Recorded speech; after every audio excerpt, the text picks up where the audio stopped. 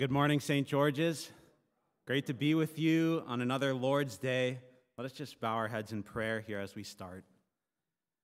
Lord Jesus, we come before you this morning, another day to celebrate what you've done in our lives through the gospel. We thank you for what you're doing even here right now. I pray, Lord, that the words of my mouth and the meditation of all our hearts here present would be acceptable in your sight.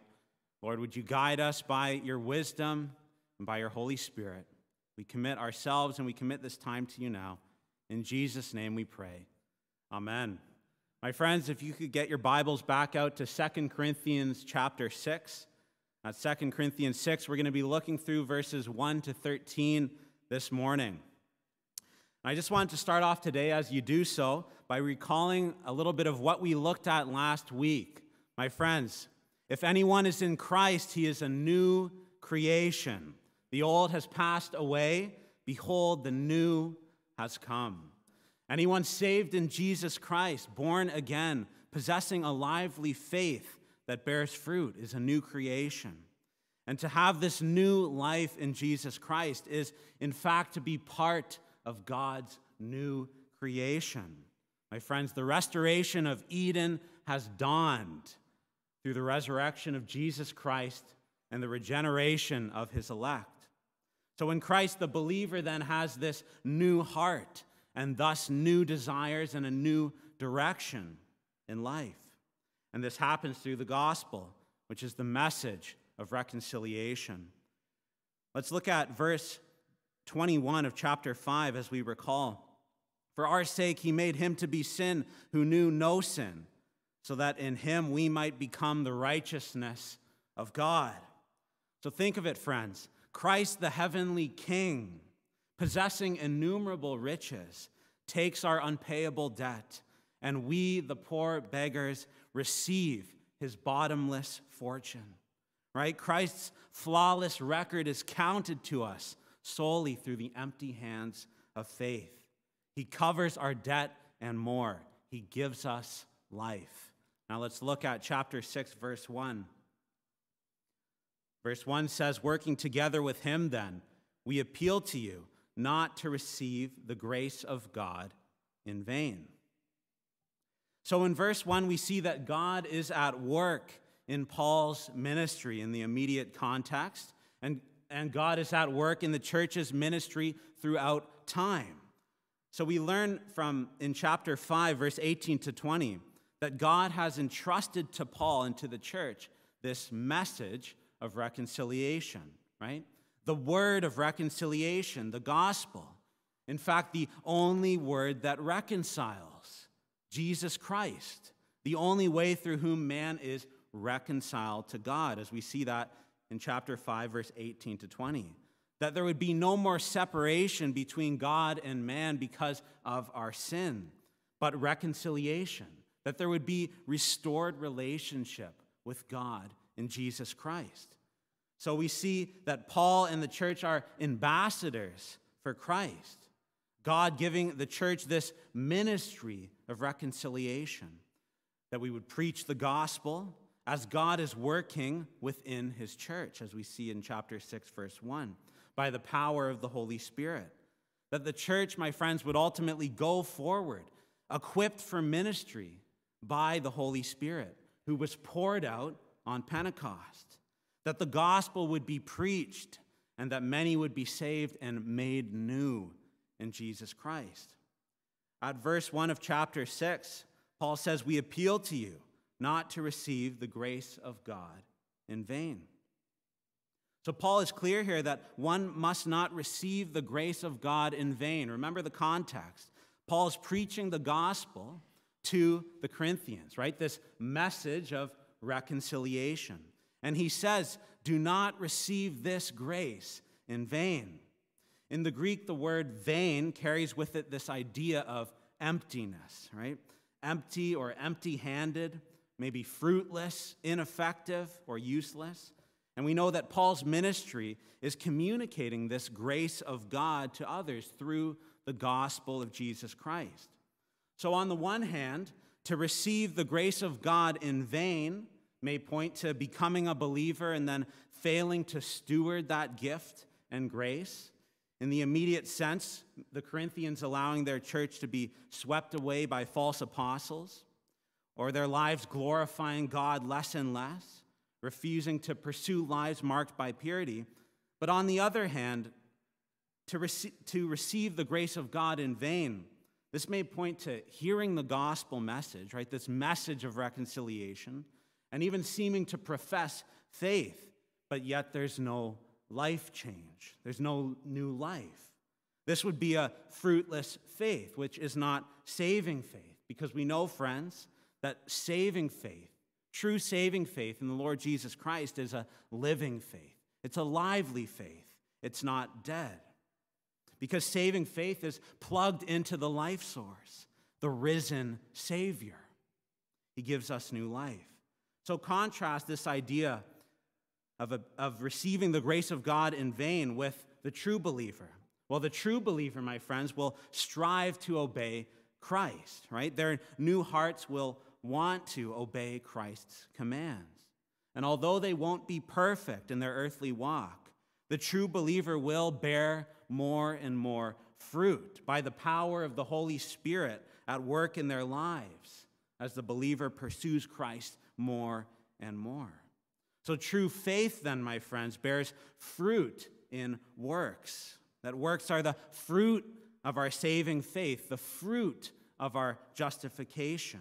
And we know from James 2 that faith without works is dead.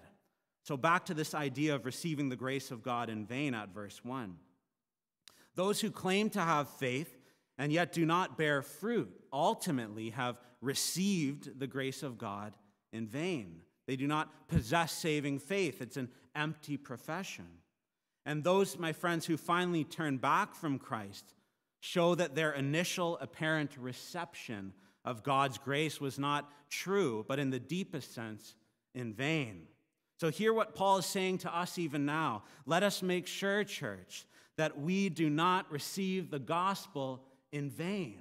This message of reconciliation, let it take root in your souls and at the core of your new self in Christ. Let it change your life. Let's look at verse 2 now. Paul says, "For he says, in a favorable time I listened to you, and in a day of salvation I have helped you. Behold, now is the favorable time. Behold, now is the day of salvation."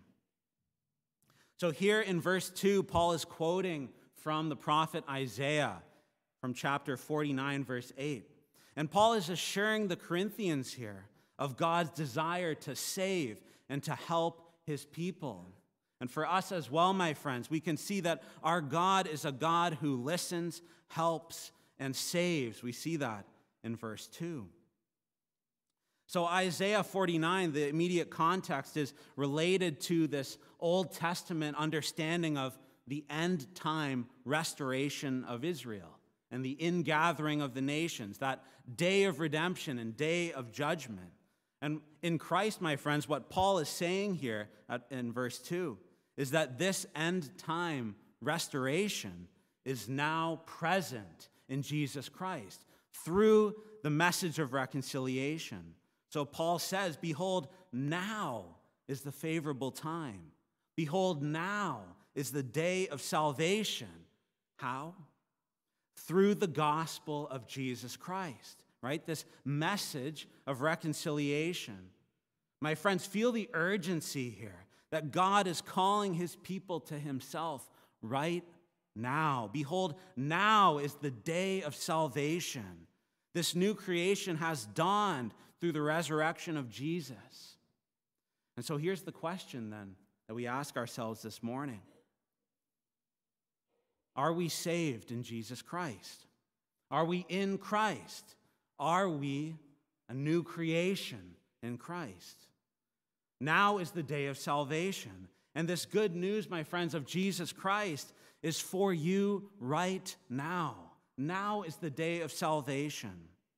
Some might say, well, I'm not ready or I don't know enough. No, now is the day of salvation. Believe in him and you'll be saved.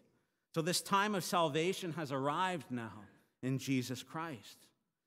My friends, we must see our sin for what it is, our sin that deserves judgment, justice, death, and hell. But now we see the Savior who paid the full price for our sin, the penalty, as he bore the wrath of God in our place. And now let us see his perfect record counted to us by faith, that we would be declared righteous in the sight of a holy God, reconciled to God through the message of reconciliation, the word of reconciliation, and that by faith we are clothed in Christ's white robes, our sin covered, that we would believe in Jesus and have eternal life. And if we believe in him, we will live forever, eternal life with Christ, because of what he's done for us. If we truly confess with our mouths that Jesus is Lord and believe in our hearts that God has raised him from the dead, we will be saved. Now is the day of salvation. So in verse 2, Paul identifies his ministry with Isaiah's prophetic role. Right? All of the promises of the Old Testament prophets coming to fruition in Christ, and the fulfillment of God's redemptive promise for his people now on display through the gospel of Jesus Christ. Let's look at verse 3. Verse 3 says, "We put no obstacle in anyone's way, so that no fault may be found with our ministry." So Paul is continuing his defense of his ministry, this ministry of reconciliation. Reconciliation being this right fellowship and restored relationship with God again. No more separation. And so Paul openly speaks the truth here in verse 3. He does not put any stumbling blocks in the way of his hearers. As we've said before, St. Paul's life and ministry is grounded on the Word of God, the Word of reconciliation. Christian man or woman, let us also have our words and actions be consistent with our identity in Christ. Let us refrain from putting any obstacles in the way of our gospel message as we share it with others. That like Paul, let us openly speak the truth. Let us not shy away. My friends, even when secular culture puts pressure on us, let us speak the truth openly as God's servants, preaching the word of God and calling people to Christ. Now is the day of salvation, that we would live under the lordship of Jesus Christ and we'd share this word of reconciliation with others. Now let's look at verse 4 and 5. Paul starts to shift gears here a little bit. "But as servants of God, we commend ourselves in every way, by great endurance, in afflictions, hardships, calamities, beatings, imprisonments, riots, labors, sleepless nights, hunger." So as a servant of God, it is not only through victories and triumphs, but also by the way that Paul endures hardship, that give testimony to the truthfulness of his ministry and the truthfulness of his Christian life. Let us see that and apply that to our lives as well. Paul follows Jesus. He takes up his cross and follows the Savior. So let the Christian also follow the Savior in life's sufferings, my friends. That the glory of the gospel would shine forth from our lives in the way that we respond to suffering and opposition. So Paul and the true believer go through life's temporal suffering, right? These light momentary afflictions. And yet the believer keeps his eternal perspective through it all, through all of life's suffering. Not losing focus on the unseen, which we've heard Paul speak about before in this letter. The eternal weight of glory. No longer focusing on the flesh, but on the Spirit. Setting our minds on the Spirit. My friends, the new creation has dawned. And so while outwardly there will be worldly suffering, we will go through things in this life, but the believer suffers well. They do not lose heart ever, because Jesus has rose from the grave, and eternity awaits them. Nothing in this world can take away their joy in Christ. So the believer has great endurance in verse 4, through all affliction, by the power of the Holy Spirit. And the believer living this new life in the gospel age, this life that is patterned after the Savior of the world, a life that looks like the cross and the resurrection. So even in our weakness, my friends, we endure because the strength of Jesus Christ, our Savior, is at work in us and sustains us. Let's look at verse 6 and 7. By purity, knowledge, patience, kindness, the Holy Spirit, genuine love, by truthful speech, and the power of God, with the weapons of righteousness for the right hand and for the left. Right, my friends, that even through affliction and suffering, the Christian is known by pure conduct, knowledge in spiritual things, patience, this gentle kindness, a life that radiates the truth of the Holy Spirit, clearly being sustained by the third person of the Trinity. That the believer's life is characterized, my friends, by this Christ-like sacrificial love.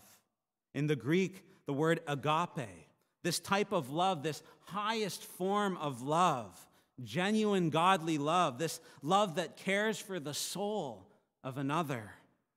The love of God taking root in our new hearts and directing our steps. So like Paul, the believer also speaks the truth in all things, going forth by the power of God, as we see in verse 7.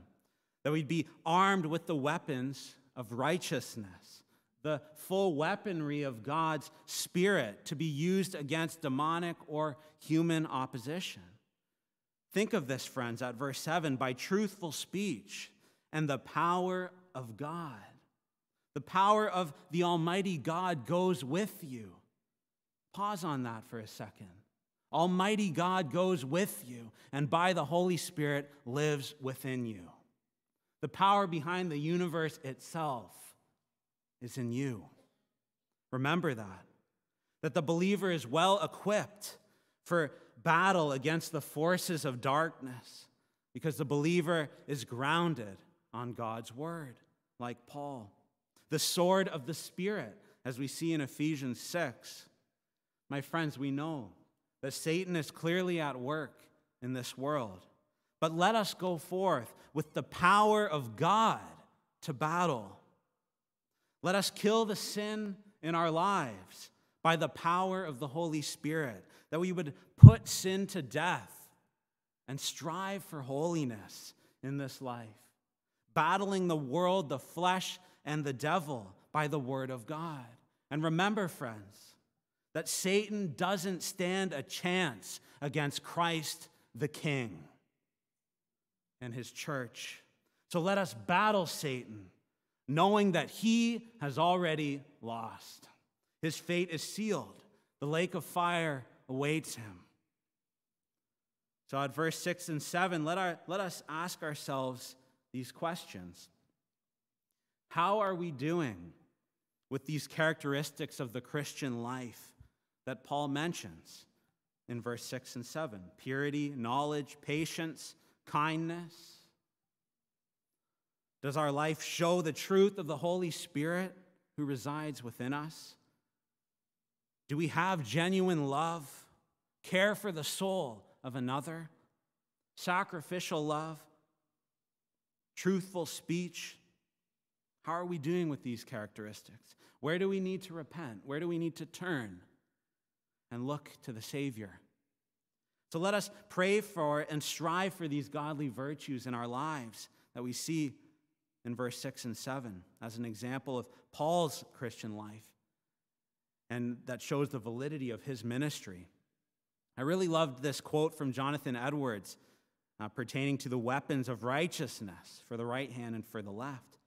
He says this: the strength of the good soldier of Jesus Christ appears in nothing more than in steadfastly maintaining the holy calm, meekness, sweetness, and benevolence of his mind amidst all the storms, injuries, strange behavior, and surprising acts and events of this evil and unreasonable world. Remember, my friends, the power of God goes with us, and we are armed by his Spirit. Let's look at verse 8 and 9 now. Through honor and dishonor, through slander and praise, we are treated as impostors, and yet are true, as unknown and yet well known, as dying, and behold, we live, as punished and yet not killed. So in verses 8 and 9, we see this series of paradoxes that clearly highlight the contrast between the viewpoint of the world, right? What is visible, what is seen, that temporal perspective, and contrasting that with the eternal lens, the eternal perspective, right? What is unseen. And Paul has been making these sort of contrasting realities known through the last few chapters, right? That light momentary affliction versus the eternal weight of glory, the outer self versus the inner self, the old that has passed away, behold, the new that has come. And so the Christian, my friends, is called to live from this vantage point of eternity, right? Living from the standpoint that is invisible to the natural eye, but seen by the eye of faith in Christ. By the world, my friends, we Christians will be outwardly dishonored, and we see in verse 8, or slandered, treated as impostors when regarded according to the flesh. But our lives will not look like the lives of worldly people as Christians. We may even be punished for our faith, even leading to death, like Paul and many martyrs. And yet, my friends, we live.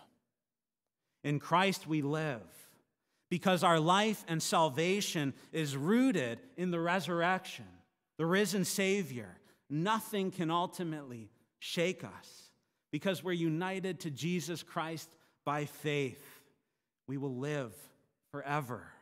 Not even temporal death can take away our eternal joy in Jesus Christ. Feel that today, that we may be outcasts in this world.